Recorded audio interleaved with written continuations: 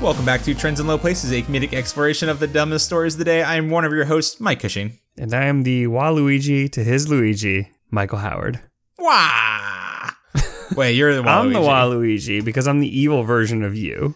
I mean, it's tough because Waluigi is a deranged, dangerous pervert, but like Luigi is just a sad sack piece of shit that no one wants. I don't think so. I think he's just a taller Mario. No, he's taller, shittier Mario that no one wants. See, no, I always played with... If I had the choice between Mario and Luigi, I would always play with Luigi. Why is that? Because he was taller, and I'm tall. I'm tall and skinny. I am... You were very tall. You were basically Luigi. That is fair. You had a big giraffe neck. Yeah, my neck was like approximately 2 inches in diameter and 40 feet tall. And half of your body. Yeah. Yeah, that's fair. I mean, but in general internet terms, Waluigi is a massive deranged pervert. He is, but everyone likes him better. No one likes Waluigi. Are you kidding me? Everyone likes Waluigi better than Luigi, though. Only for memes. Only for the dankest of memes. And that's what I'm here for. Michael, that's not that's not love. That's just you're just here. That's here Twitter for the memes. love? No, you're just doing it for the gram. Oh yeah, that's true. Yeah. Well, Michael, how are you this week? I'm good. Yeah? I'm good. How about you? I'm doing okay. I was Michael, you know me. I'm a real big math head. Love crunching those numbers. Those numbers. Just crunching them numbies. And I was looking at our channel, our Trends in Low Places listener statistics. Just really getting into those lytics and just finding those insights. And gotta get those lytics. I have really, really good news for you. Okay, we're about to blow up. I don't know the last time you checked You found 10,000 listeners each time we post an episode. I think it was only one listener that we gained, but I have great news. It is actually God, because I don't know if you've seen the slate of stories that we have lined up for this week, but holy Christ, no one could have made we have such pure high octane Trends in Low Places content. Just the world has gifted to us on a plate. Yeah, we actually started this a little late because I could not stop reading this article. It was like a book, but I had to read it for the story. It's just like, where do you go from the heist story you're about to tell? A U.S. congressperson running for office who also wrote a Bigfoot sex manual. People stole... Denver Wiggleman? Yeah, people stole a shark. Someone just teed up... The Beatles have never existed? Beatles never existed. A Florida man ran around with a gator that he caught with his bare hands with duct tape snout through a beer store. I would say this episode might be 2 hours long, but we will definitely get bored after an hour and cut it off. Yeah. So you're not going to get probably half those stories we just mentioned. Mm-hmm. Sorry. We'll see where we get to. Michael, what do you got for me this week? Oh my God. The first thing I have for you is... Should I buckle up? You should buckle up. You should buckle in. You should sit down and stand up. I'm actually sitting on a pillow, so I'm very comfortable. Put your left foot in. Shake it all around. Doing it. So I don't know if you've seen the Daily Beast article that has gone around about the McDonald's Monopoly game. So I heard that there was a McDonald's Monopoly game story, and it involved basically scamming $24 million worth of prizes over 12 years. And I was like, oh, yeah, no, I kind of figured that was a rigged game just because no one ever actually won it. But holy shit, this story is bonkers. Yeah, and so before you get into this, I swear to God, and there's two things about this. So I don't know. I haven't read the story because I know you had been reading it and you were very excited to tell me about it. So I haven't read through most of this, but I almost believe I read an article in the mid 2000s about someone stealing the finishing, the final cup. And I definitely read a Tim Dorsey novel where people stole a fast food restaurant prize cup and people were killing people for this $1 million cup. And I don't know if it actually happened and I knew about it previously, or Tim Dorsey is just a crime wizard and made this happen over the last 12, 15 years, but please go on. So this actually is the story of this. When the trial started is actually almost 17 years old now. Okay. So like you almost definitely heard about this. Okay. Here's the problem. The trial started on September 10th, 2001. Okay. I don't know if you remember what happened the next day. I'm beginning to see the problem. Yeah, so the problem is that this was a huge story for approximately 5 minutes. That's how Joe Scarborough got off. It just shows you the, like, huge story that September 11th was, obviously. But for so long, like, this trial was going on for basically a year, and no one knew anything about it. Yeah, real quick, can we, like, I don't want to get down too in the weeds about this, but, like, can you imagine if 9/11 happened today in, like, the Donald Trump, like, news cycle? Like, again, we've talked a little bit about this. Like, MH370 would have been, like, a day-long story rather than 2 or 3 months of CNN making holograms when it happened. I feel like 9/11 would be done within a week if it happened, like, today. Because Donald Trump would tweet something stupid. Yeah, I mean, it would be really, like... Do you remember, like, the computer-generated models of what happened? Oh, yeah. Like, can you imagine the CNN having a hologram of what happened during 9/11? No. See, CNN would go inappropriately hog wild, which I don't know if you can go hog wild appropriately in a situation like that, but they'd find a way. So, please go on. I would say this McDonald's story, Jerome Jacobson and his network of mobsters, psychics, strip club owners, and drug traffickers won almost every prize for 12 years. Okay, I was wondering where the psychics came in, and now I realize it's more of like a psych situation where they knew the game was up before. It was rigged. Okay. So basically, this man, his last name was Jacobson. They called him Uncle Jerry as a nickname, but he ran security for Simon Marketing, which ran the McDonald's Monopoly game for between 1987 89 when it started until 2001 when the jig was up on this game. And this is what comes of leaning on your agency. I've worked in the agency world before. You get complacent. You know, you could just phone in the work. You start telling your friends about, I got this cup worth $1 million. You want a piece? You gotta change up the agency every once in a while, folks. Like, if you're ever a CMO, get a new agency. I mean, the best part about this was that this dude ran security, and he would check employees' shoes. He would make people go to the bathroom with truck drivers. He basically would do everything within his power to make sure that no one was trying to steal these game pieces. Right. And so they were like... That had already been stolen. This dude, by him. Okay. So apparently what happens is they have a computer-generated program. It says which factory to allow to make the instant win pieces. So the instant win, $100,000, $250 million, a Dodge Viper, etc. There's instant win because they only make like one of Boardwalk or Park Place. If you can get the other one pretty easily, but you can't get the winning one. Oh, I've had countless Park Places, my friend. Countless. I've known the brutal sting of hoping. Well, it turns out that if you in the 90s at any point thought you were going to win anything more than a Big Mac from McDonald's, you were sorely mistaken. So in the 90s, Michael, and I don't mean to derail this.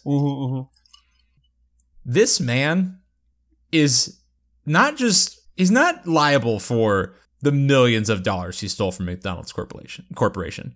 He is liable for probably dozens of pounds that I accrued over the years by me, once I had that Park Place piece, forcing my father, who had no will and 3 other children to feed, to go through the McDonald's drive-thru and let me order a supersized value meal because I needed the maximum game pieces for maximum value. Here's the thing. I never thought I was going to win $1 million.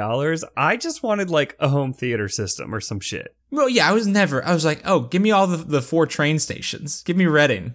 whatever that is. Yeah. It's probably, probably a sound system. Like but maybe a Sea-Doo? I would have won a Sea-Doo. That's fine. Sea-Doo, give me a Sea-Doo. Yeah. But all I won was more McDonald's food, which in a vicious cycle made me buy a large soda along with the fucking like McNuggies I won. This man is single-handedly, I want to say, responsible for my obesity later in life. I mean, and McDonald's, early in life. like, I didn't remember how big of a thing the McDonald's monopoly is because I only remember kind of the end of it when I was in high school and actually like buying my own fast food. Like, dude, it was like literally in my dad's like Chevy Astro van. We had like the game board map that it would just fold it up in a center console, and we would all like place our like game pieces on it if we got one. Like, this is maybe just a shortcoming of the Cushing household, which again did live on fast food for a number of years. Yeah, we were into that shit. I mean, so it started in 1989, which I didn't realize. But yeah, me neither. The printing presses were running 24 hours a day. They used 100 railroad cars of paper to print 500 million game pieces each time they played the game. And it was a biannual game, so... Whoa. So wasteful. So... Not just like the cups, the pieces? The pieces. And Jesus. So what happened is they would decide who gets or which factory gets the winning piece. Then they would print the winning piece. It would get locked in a vault behind, keypads and combination locks. But it was this man, Jacobson, Uncle Jerry, who personally cut out the high value game pieces, put them in an envelope, and then sealed each corner of the envelope with a tamper-proof metallic sticker. And then he wore them in a secret vest where he would bring them to the McDonald's packaging facilities across the country. No one thought to double blind this particular study. They did. They had an independent auditor who would follow him around. How did he get away with it? Well, he's a man. The independent auditor is a woman. He eventually came into some metallic tamper-proof tape to replace the other metallic tamper-proof tape, and he would go into the bathroom and take out the good game pieces, replace them with common game pieces, seal it back up, and come out of the airport bathroom. Wow, Sir Bowser. Yes, and like, he wasn't even doing this necessarily to get rich. Like, yeah, he was getting rich, but like, one of the tickets he sent to a children's hospital, $1 million ticket. Okay. He started basically just like meeting random people on the street and being like, hey, do you know anyone who can like pretend they don't know you and cash this ticket? And he would start making people drive to other states to like fly out to California and like literally rent an apartment and pay a bill so that they could say that they cashed it, they won it in California, the $1 million. Like, and that was before the mob got involved. Okay, yeah, I was gonna say. So first of all, he's just playing sound like Yamaha sound system god over here, and then first of all, he sent a winner to the highest tax state in the union to claim their fucking prize. That's not. I mean, nice. He sent them all over the place. That's okay. That's amazing. I also didn't realize that in between 1990 and 1995, employees were stealing a lot of game pieces, so they actually started handing them out from a roll at the counter. Like they weren't. Yeah, I remember that. But in 1995, it got so insane and so many people wanted it, they had to ramp up scale, and so they had to start putting the game pieces back on the cups again. Yeah. Interesting. And that's when shit started to go down in 1995. Okay. I think it's the innovation, that scale that always gets you. I want to circle back. So, and before we get into it, like, I just want to say that, like, he sent the game pieces like on a cup to like, he made sure like the cup wound up. No. He had the actual game piece, and he would give it to them and say like, hey, you need to drive to New Hampshire. You need to go to the McDonald's and you need to buy hash browns because it was supposed to be on the hash browns. And you need to say you pulled this piece off of the hash browns in New Hampshire. Huh. But the problem is he obviously can't be too close to the people. So it's like he's literally meeting people at random and telling them to tell their friends and family to cash it and then split the money with them. So what's his? Did he just not?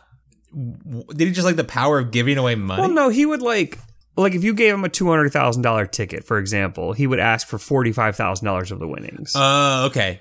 Now I see the thing. Okay, now I'm with you. Okay. So I mean, yeah, he was obviously making money, but he also he gave it to his wife's sister to find somebody. He gave it to the children's hospital. He gave it to some other dude who would put in his Salvation Army tin. Oh, cool. Not a good cause. Well, and the thing is the reason he thought that it was okay was they had, like I said, they had a computer program that would decide which factory would get the piece. Yeah, sure. Well, one time he was observing the computer simulation, and they kept rerunning it until it didn't get a Canadian factory. So he didn't like the discrimination. And he was like, oh, well, obviously it's already rigged. I may rig it some more so I can get my greedy little hands on it. So he decided that just because McDonald's had rigged the system to not award any winners in Canada, Yes. he was going to rig it further. He could just steal everything and give it to the mob. I mean, yeah, I get it.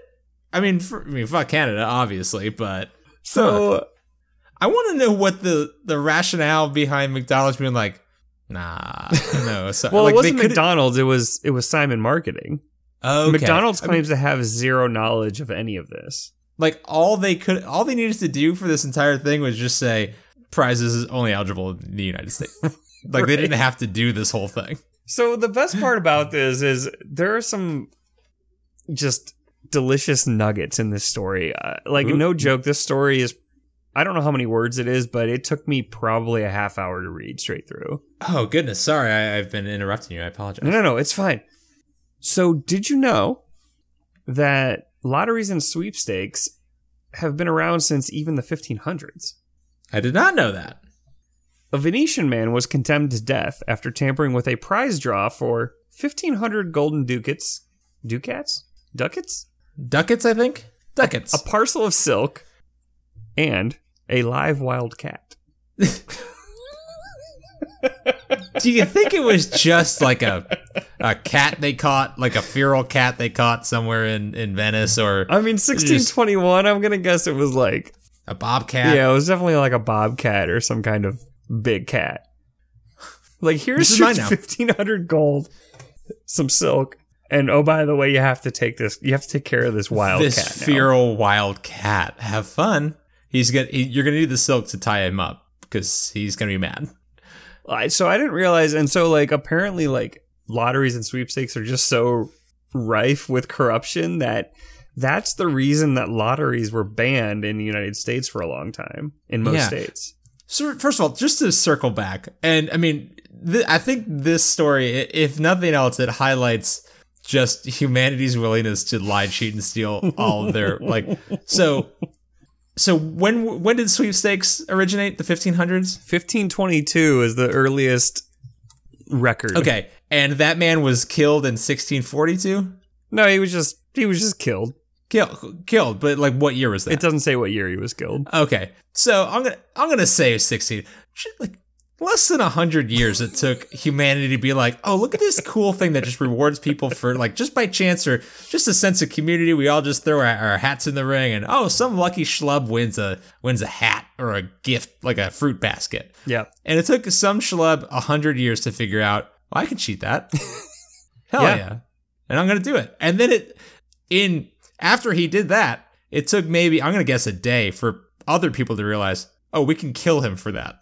I mean, sweepstakes are like asking to be rigged, though. Yes.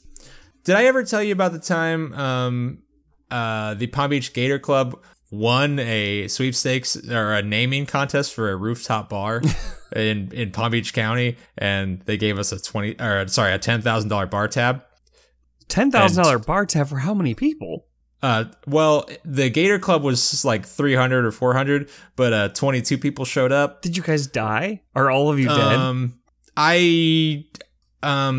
So the best I remember is the last thing I remember. I was holding 4 Long Island iced teas in my hands at the same time, sipping from each straw. I remember a half of the bar was just loaded up with the drinks we could not get to, and then apparently I was kindly asked to leave the bar because on the dance floor I jumped in between a man in an Affliction t-shirt and his girlfriend and danced on him and then ran away after like 2 seconds. And I knew... Wait, you got kicked out for that? That's... no, I got kicked out because he came over to fight me after I did that. And I was not really of mind and just thought I was having a good time. And then, so this is all relayed to me by the bartender who, when I asked her if she remembered me from last night, she was like, uh-huh. Wait, did you go there to get your credit card? Uh-huh. Yeah, sure okay, did. Yeah. And so she was like, oh yeah, you got kicked out. I was like, that doesn't really sound like me. And then she was like, well, you danced in between a guy and his girlfriend. I was like, on him. I was like, okay, that does sound like me. Yep. And then she's like, yeah, so then he tried to fight you, but like all your friends kind of like got around you and you were fine, but we had to kick all of you out. And I was like, I didn't know anyone in that group.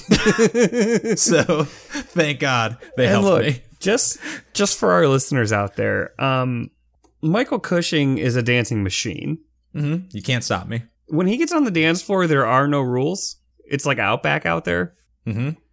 At my wedding, my mom came up to me and she said, to be fair, this was not because of my dancing. No, it was because of our friend Odette. It was because of your dancing. Well, I did call. Yeah, you're right. I enticed it. She says, hey, your friend Odette is simulating oral sex on the dance floor with your friend Mike.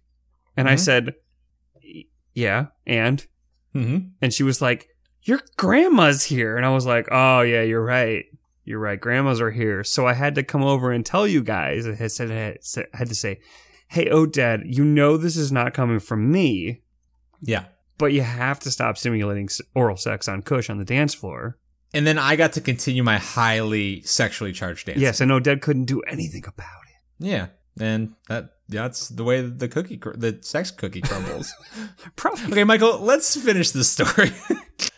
So the best part about this story, well, not the best part, but one of the good parts is that he is from around the Atlanta area.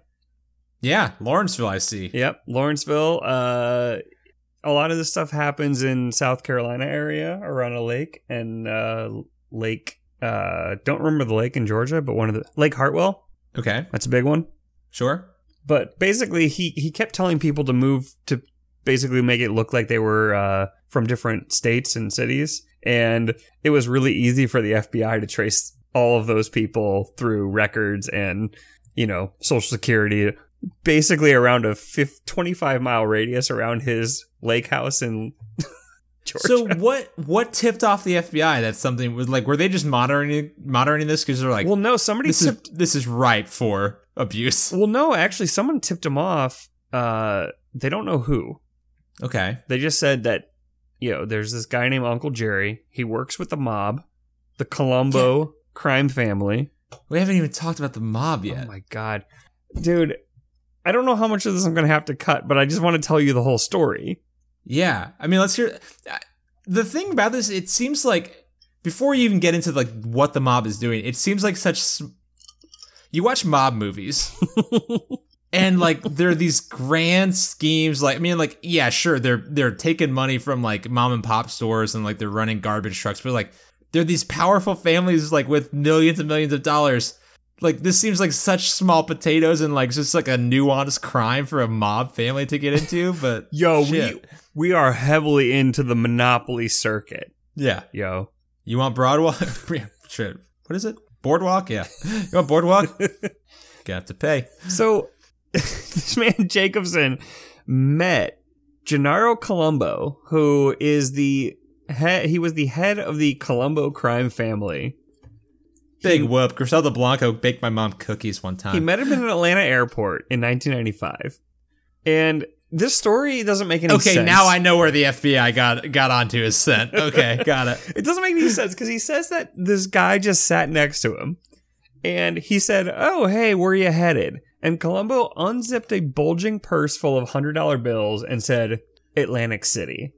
Colombo said he was born in Sicily and raised in Brooklyn before moving to South Carolina, where he operated adult nightclubs, underground casinos, and a sports betting ring. He claimed to be a member of New York's infamous Colombo crime family.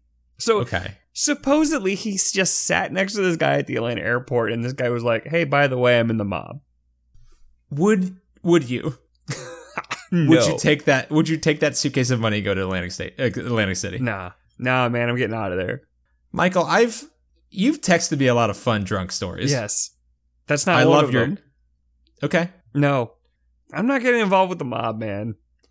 but like you have no. I mean, it could just be an eccentric old Italian man who just like is dying and wants to give a random stranger at the airport $1 million. Like I would have no honestly, I would be more worried that okay, you're a narc, you're an FBI undercover agent who just has the suitcase full of money, and as soon as I do anything here, I don't know what the crime would be for taking a suitcase of money from you in the airport, but I'm sure you'll arrest me. Yeah, That would be my worry. that's the thing. Is like I would assume that I'm either being punked, I'm on some kind of like candid camera show, or I'm about to be arrested. And either way, I don't want any of that. I guess the other side of it though is like if a mobster did do that, I would assume it would have to be no strings attached because I literally have nothing to offer the mob. There's no piece of me is worth anything to organized crime.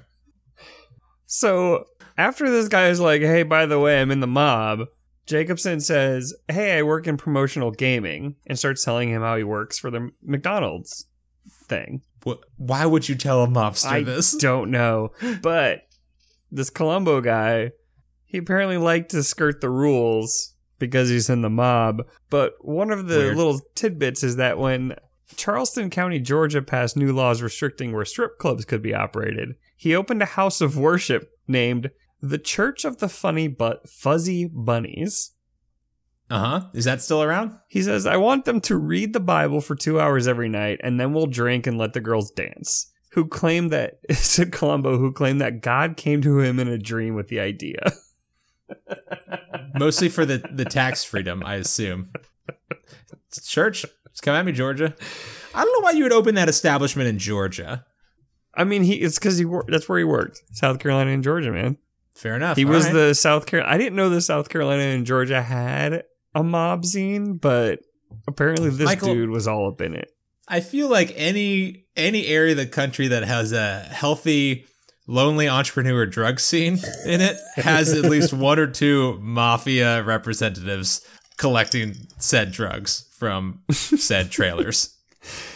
So basically, this was the start of the crime. A beautiful friendship. Yeah, so basically he started handing out the $1 million prizes to the mob guy. The mob guy would basically filter them through, basically like he was laundering money, and it would eventually get to someone who wasn't really connected to any of them, and then they would cash the prize. The money would And he would trickle get a back cut. up, and, everything would work out. Again, though, like it feels like it's just not that. It's not worth like $1 million is $1 million, but like after that like amount of laundering, like the amount of people you have to pay off to get this shit, like it doesn't seem worth it. Well, apparently he would reach out to people who owed him a ton of money. Okay, yeah, okay. He'd be like, checks out. "Hey, you cash this shit. I'll wipe your debt clean. You give me another $70,000. You keep 90. Not only are you debt free from me, you now have $90,000. And a banging sound system. Call it a day." You got a Dodge Viper in your hands. Congrats. Technically, I have that now. So, do you remember the gray colored M&M promotional contest? Yeah. The imposter M&M? Uh-huh. Well, apparently M&M's also contracted Simon Marketing for this, and so Oh shit. Colombo had a frozen gray M&M in his freezer for a long time, and the person who won it actually won it before the contest was even announced. He found the gray M&M before they even announced the contest.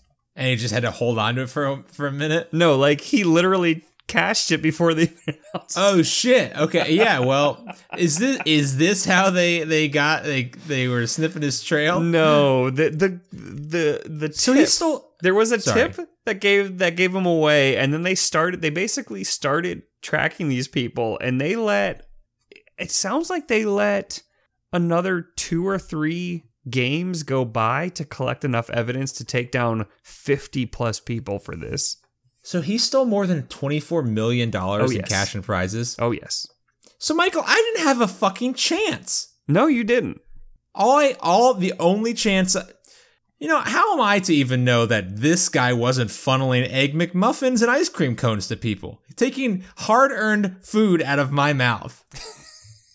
Hard-earned free food. I don't know what this guy was up to. He could have been having breakfast for all his mob friends. Look, I'm basically... He gave me, when I was 11 years old, all the free coffee I could fucking handle. Fuck you, Jacob. And any sweepstakes that happened in the 90s, this guy probably fucking rigged. Yeah. So anytime you thought you were going to win anything, now fuck you. Yeah. God. So is he in jail? Because I'm reading some articles now, and it doesn't sound like he's in jail. He's not in jail anymore. Okay. He basically went to jail for 3 years? Yeah, not very long. He had to pay back $12.5 million. He did have to pay back $12.5 million. Wait, first of all, good for this guy for having $12.5 million on hand, because, Michael, we've talked about our spending habits. I would not have obviously the guy's a little bit older. I would not have $12.5 million at the end of 12 years. No, if I was rigging all those games and just making money, I would be spending all that. Because, you can't claim it on your taxes. No. So this guy, Jacobson, was also big into psychics. Oh, I was wondering where the psychics came in. I thought they were just gonna the psychics were gonna be paid or would hunt down pieces that he told them about. Well, the psychics come I had in a two different places. That it's at the Huntsville. Yeah, okay. So Columbo, the head of the mobster crime family, he actually died in a car crash, and his wife was driving. Uh-huh. And he kept getting texts on his beeper, but he just wouldn't answer them. He was just like, I don't want to deal with this. They got into a car accident and he died later on. And when his mom got to the hospital, she said that she was trying to beep him because she had a vision in a dream that said he was going to die in a car crash. Holy shit. So that's one of the psychics. The other psychic is the fact that Jacobson had an affinity for psychics, and he actually would pay for his psychic readings in game pieces sometimes. Okay, yeah. In fact, he gave a $50,000 game piece in exchange for fortune telling and chiropractic services from the same person. It's weird how a trusted medical profession like chiropractic work is just so tightly interwoven with another very obviously legit profession like mind reading. So one of the McDonald's people who was involved in it was named Amy Murray. Okay, yeah, I found a paragraph from this article. And it contains... Please read the paragraph, because I hope it's the paragraph I'm thinking of. It contains the most buck wild aside, just random tidbit. Okay. So, the tip came to the FBI in March 2000. Is this the paragraph? Yes, it is. You had in mind. Special Agent Dent called Amy Murray, the McDonald's spokesperson, to say he believed that William Fisher, the $1 million of the 1996 Deluxe Monopoly game, was a fraud. Murray was a quick-thinking Midwesterner who had risen through the ranks at McDonald's and was often the public face of the company during any drama. She was the, quote, McQueen, end quote, of McDonald's, said Joe Maggart, a disgraced Ronald McDonald actor who was convicted of making harassing phone calls while posing as the clown. Yeah, no, that's the one. I had that one saved in a different document. Why would you, first of all, why would you trust the word of a man who had once portrayed Ronald McDonald on TV and then, presumably got his kicks drunkenly making harassing phone calls while dressed as Ronald McDonald? So I was trying to figure out, if he was making the calls while posing as the clown meant that he was using the clown's voice, but I've never heard him talk. So yeah, he must have been just dressed like the clown. Right? The best part about this inclusion is that this is the only mention of Joe Maggart in this entire article. Yeah, they just which means felt that the need to, first of all, say his name, and then second of all, call him out? And like, again, first of all, just for this McQueen quote, because I guess he was the only one who said this. But again, for this story, they interviewed everyone possible, which again, next time I hear fucking Donald Trump talk about fake news and how journalists are enemies of the people, it's like, I point to this. They talked to the fucking clown man. Oh yeah, about the clown man. About the crime story. The at disgraced McDonald's. clown man. And like, not only did they just not use his quote about this like semi-shady McDonald's spokesperson, they included the fact that yes, Michael, we've talked about that today's journalists don't always ask the tough questions. They did the digging and made sure that I knew that the man who was included in this story only to say she was the McQueen of McDonald's, I also know that he was arrested for making harassing phone calls while dressed as Ronald McDonald. And not just dressed as, while posing. He made threatening phone calls as Ronald McDonald. They could have just said she was the quote-unquote McQueen of McDonald's according to sources or people within McDonald's or whatever. They like specifically were like, nah, we need to call this dude out because that's fucked up. Just so everyone knows that this entire era of McDonald's was buck wild and horrible. Like that is such an incredible paragraph. Mm-hmm. Like, this guy is not germane to the story. Nope. He didn't steal any money. He's not mentioned again. Nope. I did a control F for Joe Maggard. This is the one mention. 1 for 1. I'm really still not over the fact that this man stole 5 years of my enjoyment of McDonald's monopoly. And again, made me gain 45 pounds. Well, and part of what brought him down was the fact that, like, he would recruit people at random, then they would have to recruit other people. So it was kind of like a pyramid scheme.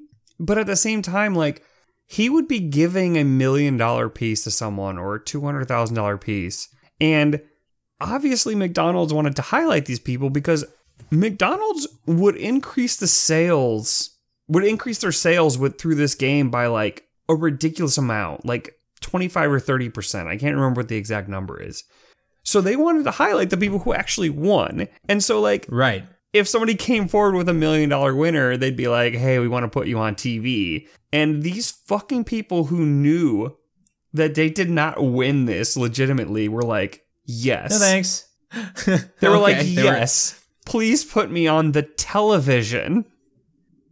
I'd love to. Also, I am massively in debt to a mob boss. Right, like, just take the fucking money and be like, nah, I want to be anonymous. Mm-hmm. Yeah, it's not like the public lottery. You have the right to be like, right. No thanks, I will just take my free Big Mac and $1 million. Thank you, goodbye. Anyways, so basically they let the game go on 1 game longer so they could collect as much evidence as possible. And they decided that the best way, they had an idea to help them trap the suspects. They were like, look, we need to take everyone down at once. We don't want anyone destroying any evidence. We don't want anyone getting skittish and running away. So their first idea was to invite every corrupt winner to Las Vegas for a winner's reunion so they can just arrest everyone all at once. Well, that's not... I mean, those people didn't commit crimes, did they?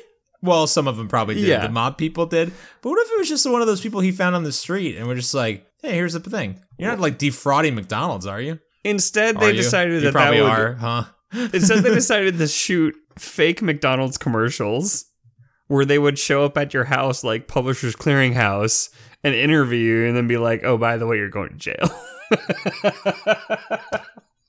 Okay, that seems like an egregious mismanagement of federal funds, but I'm into it. Like, if you're gonna spend money, I'd rather it be on trolling people who are like stealing again from me, a loyal McDonald's customer, rather than building an aircraft carrier. I'd rather you do that. Do you remember the Pepsi points? Oh, fuck yeah, dog. You remember the Harrier jet guy? Oh, yeah. We talked about that, right? I think so. Where he like I don't know. Actually, I can't remember if we talked about it or he tried to. No, I think we talked about this on Slack.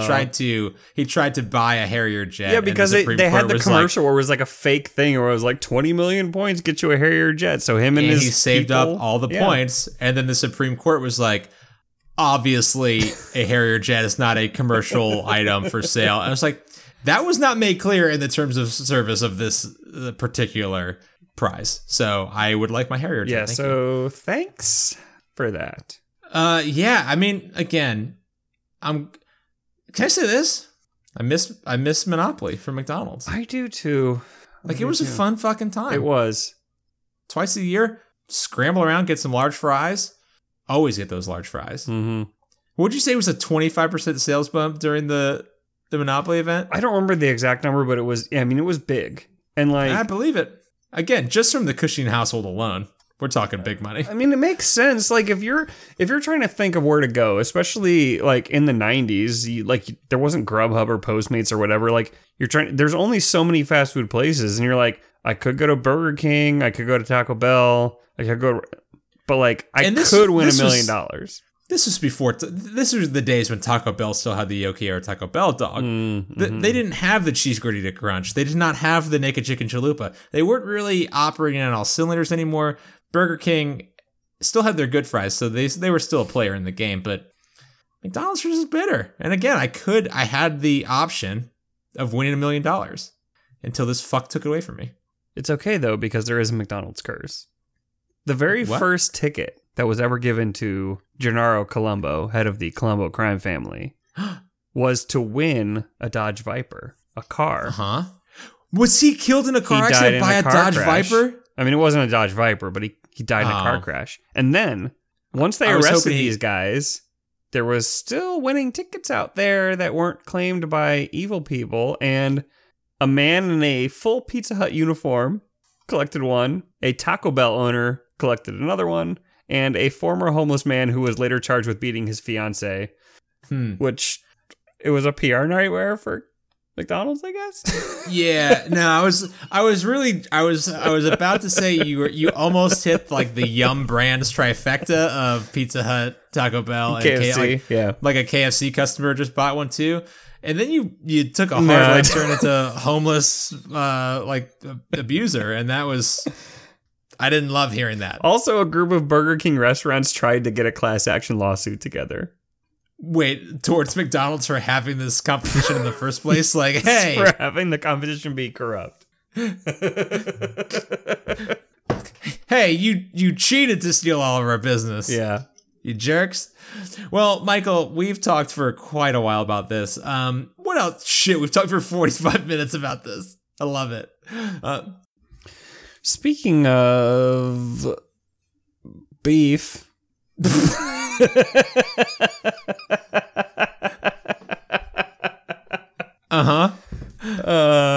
Have you heard about the Bigfoot dick? Michael, how could I not? Again, this is a story that was tailor-made. Like we talked last week or 2 weeks ago about Chuck Tingle, the romance. I'm gonna say romance author. Well, according to his Twitter profile, he is an erotic author and Taekwondo grandmaster with a PhD from DeVry University in holistic massage. Well, with all of that, he already has a book out about this exact topic. So the man works fast. What's the name of that book? Don't vote for Virginia congressional hopeful Denver Wiggleman because he is full of hate, not because Bigfoot makes him hard. And the cover is a very muscular young man with a trendy haircut and a big beard looking through a magnifying glass with really nice oiled up abs and muscles. And then behind him, a really jacked up Bigfoot is just kind of like flexing and coming up on him. Yeah, there's no Bigfoot dick, though. Well, no, because again, it is for sale on Amazon.com. You can't just have the dick floating around. But I'm just impressed that he got it out so fast. That's what she said. Yeah. The nice thing about have you been to Chuck Tingle's Twitter page, by the way? I'm on it right now, actually. He has so much Bigfoot content. The header of this page, the background, is incredible. There's a corn cob. There's a raptor wearing a spacesuit. There is the physical manifestation of autumn. Come to fuck you. He's there. There's a guy in a jet. There's a jacked dude who turns into a jet? missile, I think, or a spaceship. Yeah. A gorilla with a man's body. There's the state of Nevada, I think, with a man's face staring out at you. Everyone, you just got to check out Chuck Tingle's Twitter page. That's all there is to it. We can't do it justice. You got to see what's going on here. I've spent 10 years searching for timelines within my own body in a normal way. Eventually, I started to shake and drool on a daily basis.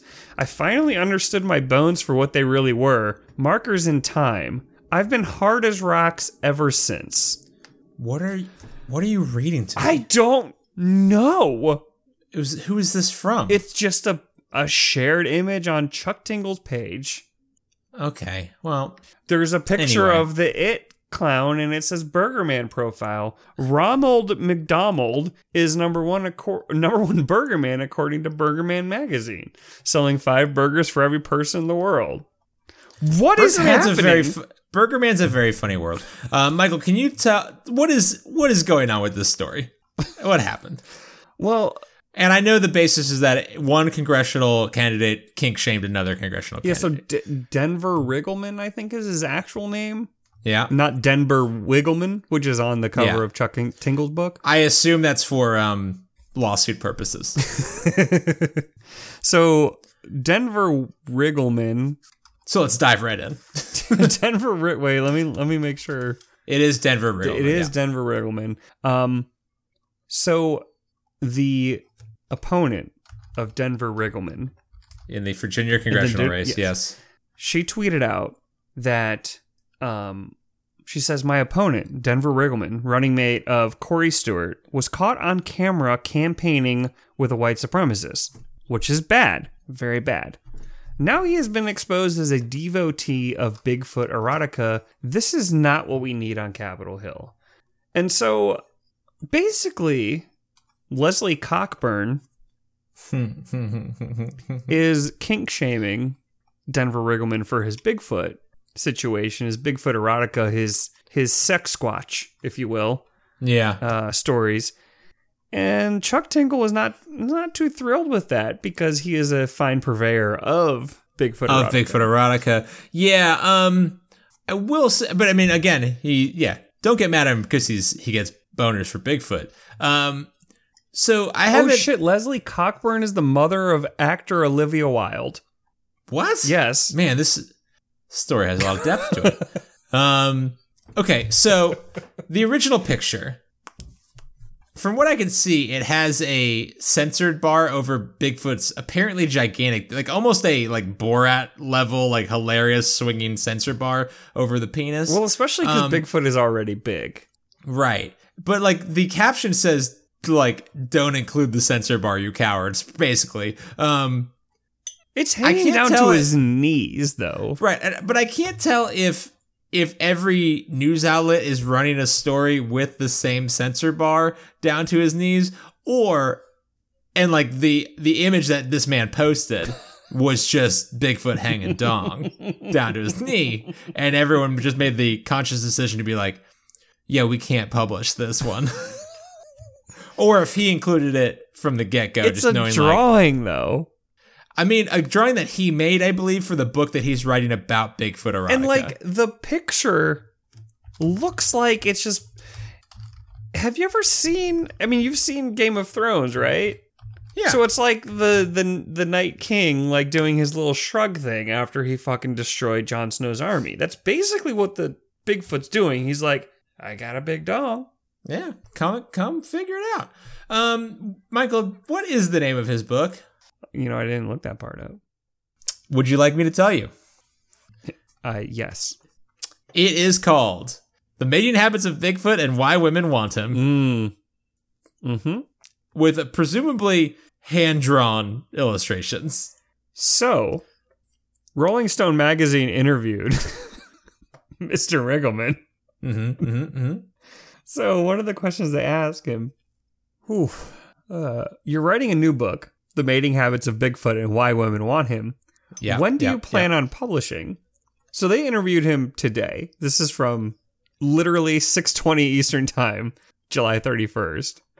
He says, my book is a political allegory. I thought I'd self-publish it. To me, it's just hilarious. Now I'm trying to figure out when to publish.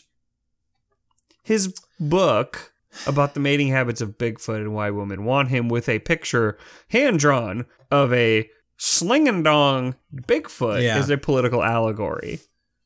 I mean, I don't want to sound too flip, but like, I don't know. When I was probably 7 or 8 years old, Mike, you remember like the composition notebooks? You had like the white and black speckled notebooks. I had like I was kind of obsessed with submarine warfare when I was like 7 or 8. And I had a pretty like, I think binder to like end to end covered notebook of stories about Bigfoot dicks, submarine warfare that shot out poop torpedoes. Wait. Torpedoes of poop. Torpedoes like made of poop. But they were like in torpedo form. So it was like petrified poop, or would it break out into poop when it hit somebody? It would maintain form until it hit the target, and then just like, because again, I was 7 or 8. I didn't want to kill anyone on the submarines, but like, hey, now you're just covered in. Would it come out the back of the submarine though? No, from the front. It's from Michael. You got to open the torpedo bays. We're not going to be really blue here in my childhood fantasies. But again, my 8-year-old self, essentially, I don't know, 3 or 4 years removed from me, like, hey, it'd be really funny if Bigfoot had a huge dick and like wandered around and like seduced people. And then I ran for Congress at like 11. And I feel like this is the legacy that Donald Trump will leave behind. Literally anyone feels like it is their right and like they are capable of running for office and be like, yeah, I have this dumb thing. I'm just going to publish this book about, I don't know, the chupacabra sucking dicks left and right. Well, because I think it's funny. What fucking kills me about this is that like it's not like he has a book from his past. He's actively writing and trying to shop this new book while he is running for Congress. Can you, like, the shit that people used to lose political races for back in the day was like, hey, he, like, looked at the wrong person the wrong way, or Bill Clinton had to claim he didn't inhale weed. Right. And, like, now dudes are just like, yeah, you know what, I wrote about a Bigfoot's dong, and now you're going to elect me Congress. I mean, Mitt Romney probably lost his election because he said the words binders full of women. I mean, that's a good point. I mean, it was a stupid thing to say. I mean, it's a stupid, very Mormon thing to say. Or like Al Gore, like a lockbox. Lockbox. Yeah, I mean, he just lost because he was an uncharismatic He was a piece of wood with arms. Yeah. So, yeah, anyway. But this is where we're at.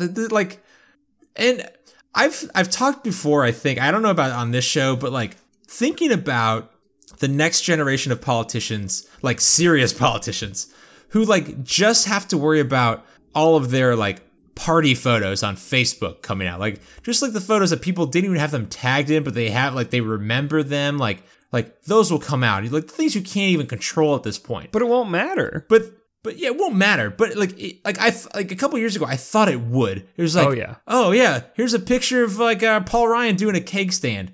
Oh yeah, but he wants to take away like, you know, welfare from poor people, so he's cool. But like, I didn't think it would get to the point of like Tumblr kinks coming out and being like, well, I guess it's fine. The guy likes Bigfoot dick. But like, what are his policies though? I mean, cryptids first, obviously. Mm-hmm. And probably not. Guess he's not big on women's rights. That's just, or to be fair, understands what a woman wants at all. But period. The funny thing is that I saw this story and this tweet before I saw the Chuck Tingle tweet, and I was I sent it to you on Slack, and I said, oh, kink shame much? Like, yeah, this guy's a piece of shit, but like, why do we care if he looks at Bigfoot dick or he writes stories about Bigfoot dick? To start, you thought she was the wrongful she was the party aggressor here in this situation. Then Chuck Tingle, our good buddy, yeah, our best bud. I mean, we've read all of his books now. Came out and basically said the same thing. I was like, see, I'm justified because Chuck Tingle agrees with me, and that's where we are in 2018. Is that I feel justified when a Bigfoot, former dinosaur erotica writer current churner outer of a book a week, apparently, agrees with me about Bigfoot dick. Yeah. I think my big thing about the image that he posted and about the book, which I have to assume is a hand-drawn cover of this book, without knowing anything about his policies or anything, but just knowing, I don't know which party he's from. So it's called The Mating Habits of Bigfoot and Why Women Want Him. And the image is just, again, a hand-drawn Bigfoot with massive abs and a dong down to his knees. And this man just assumes that all women want is a massive penis, a wild, no words man or beast, just to take them left and right. And I feel like that's just I can't put it into words. It's just like the entire Republican ethos about women. Just like, yeah, no, they don't like me because I don't have this massive hog and ripped abs. And hairy. So I gotta invent a Sasquatch to come and take her or stealing my ladies because, well, they don't want me. But on the bright side, it did make media outlets like the Washington Post write articles called "Let's Talk About Bigfoot Erotica," and can sexy Bigfoot be found in Virginia? That is the plus side, I think, of the era we're entering. Like, we can talk about Harry and the Hendersons, but what if Harry was hot as fuck and now the Washington Post and New York Times have to write about it because the congressional candidate thinks that Harry from Harry and the Hendersons probably deserved a blowjob. What's really funny is that I went to an article that on the Google search, and the header picture is of Harry from Harry and the Hendersons with the flower. There you go. Yeah. And it's famed erotica writer Chuck Tingle on why people are horny for Bigfoot. Why does he think people are horny for Bigfoot? Because I'm not, so I'm curious. You've written multiple erotic stories about Bigfoot.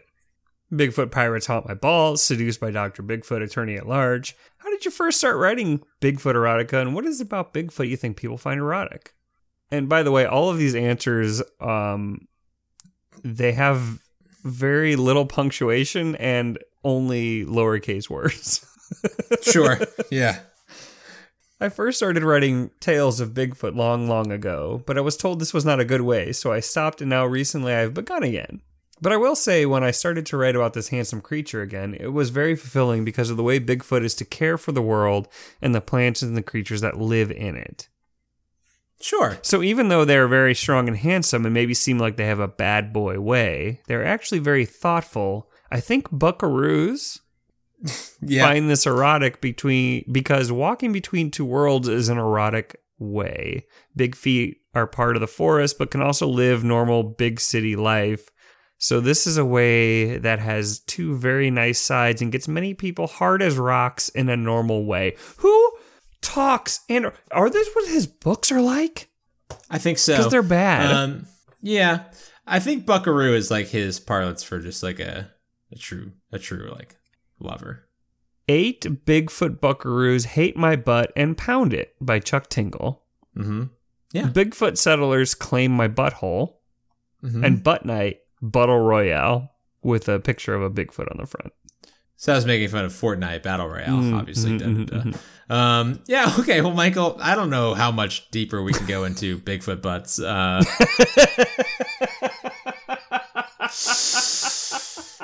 You know when you say things on the podcast and then you say them and then you just know your friend Dave is going to text you about it as soon as he gets to minute 65 of the episode. He's going to be like, I can go plenty deep in Bigfoot butt. Yeah. Huh. Wait, let's try and just make whatever jokes we think Dave's going to make about that comment. I can't. I mean, like, honestly, like, I want to, but... not as deep as I went in your butt that night when you were asleep. Yeah. Not as deep as they went in Lemon Party 2.0. My wife doesn't want it deep. She just wants it wide. Dave, please don't kill me for talking about your wife. Oh my God, I'm just saying what you would say.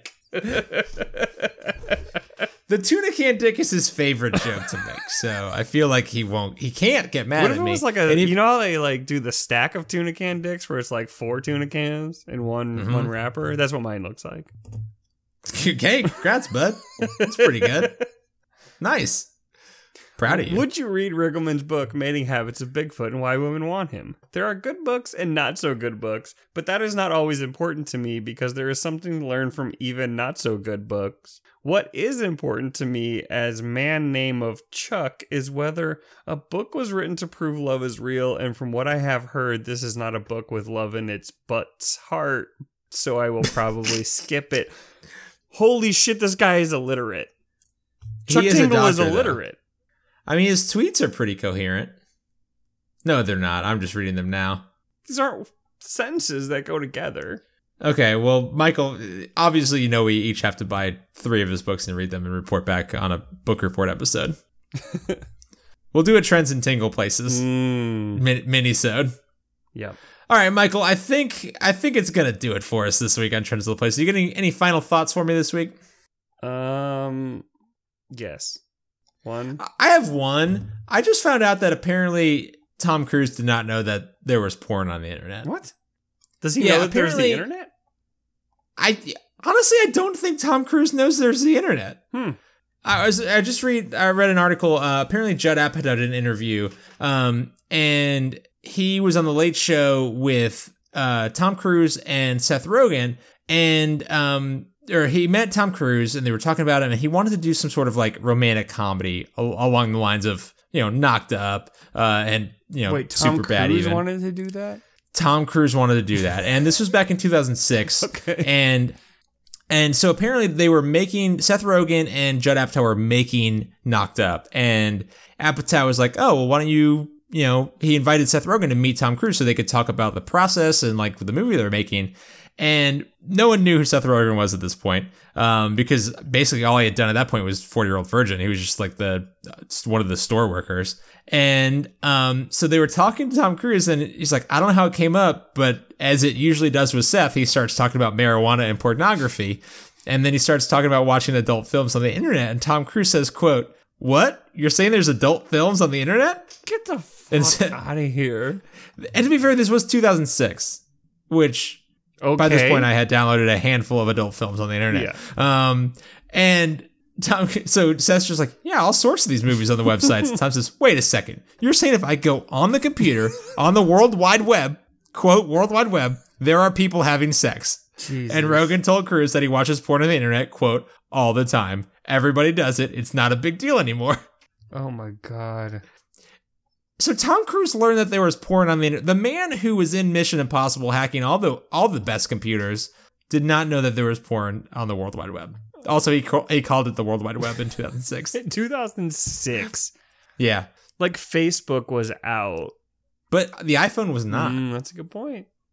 So there wasn't mobile porn for Tom Cruise to, check out on all of his good Scientology trips. Mm-hmm. Yeah. Michael... Let's close it out. What do you got for me? Any closing thoughts? Today was sunbathing by my pool, totally naked. After a while, I got a boner and decided to jerk off. As I was at the pool, apparently. As I was about to finish, I rolled over to come on the deck. But when I rolled back, my elderly neighbor yelled, "Don't do that in the open if you won't give up the money shot."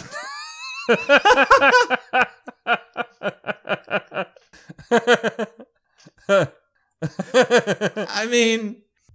The hubris of jerking off at the pool is just egregious to me. I don't care what kind of rinky-dink apartment complex you're living at. If you're going to do that, you owe everyone the service of letting them see you finish.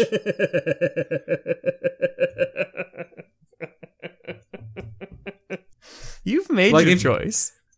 I mean, like if you're going to let them watch you cook the meal, you better let them eat, It's like watching the Food Network. Yeah.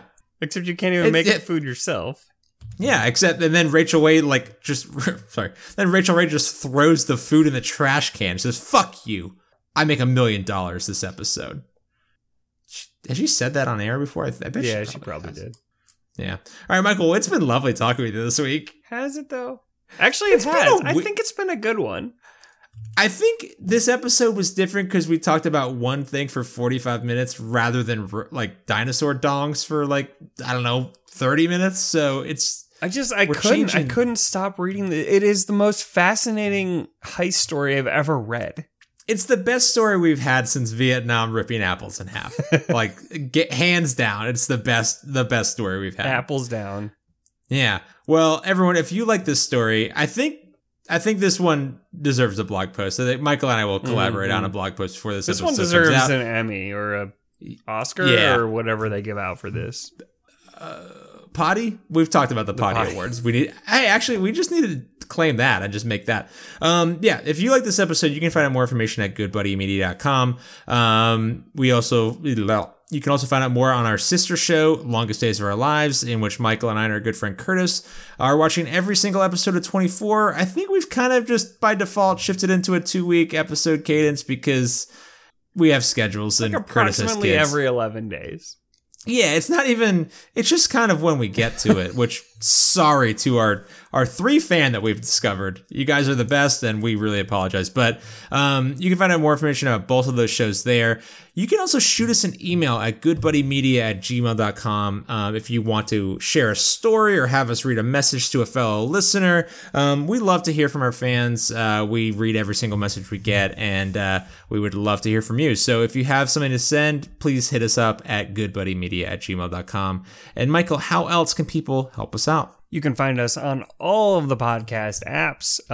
You can find us by searching for Trends in Low Places. And when you do, please put your Bigfoot dick right on that subscribe button and give us a review or a rating. That's how we move up the chart of the best podcasts to talk about Bigfoot dicks this week. And that is a very prestigious list that everyone wants to be on. So please do that. And also look for us on your social medias at TILPcast, at TilpCast, for Facebook or Twitter or Instagram, or by searching Trends in Low Places. And please give us a like, a retweet, share, anything to let your friends know that we got all the Bigfoot dicks right here. Yeah. And if you could actually just tweet or share on Facebook this episode with the hashtag best Bigfoot dick. After you listen to this episode, we would really appreciate it. Because here's the thing. It would go a long way. Here's the thing. This is a big story. Bigfoot dick was a big story, but like the best Bigfoot dick. The best Bigfoot dick was right here, right now. And so we need you to let people know that. So do it. Do it. Well, Michael, it's been lovely talking with you this week. Love you, buddy. Love you too. Toodles.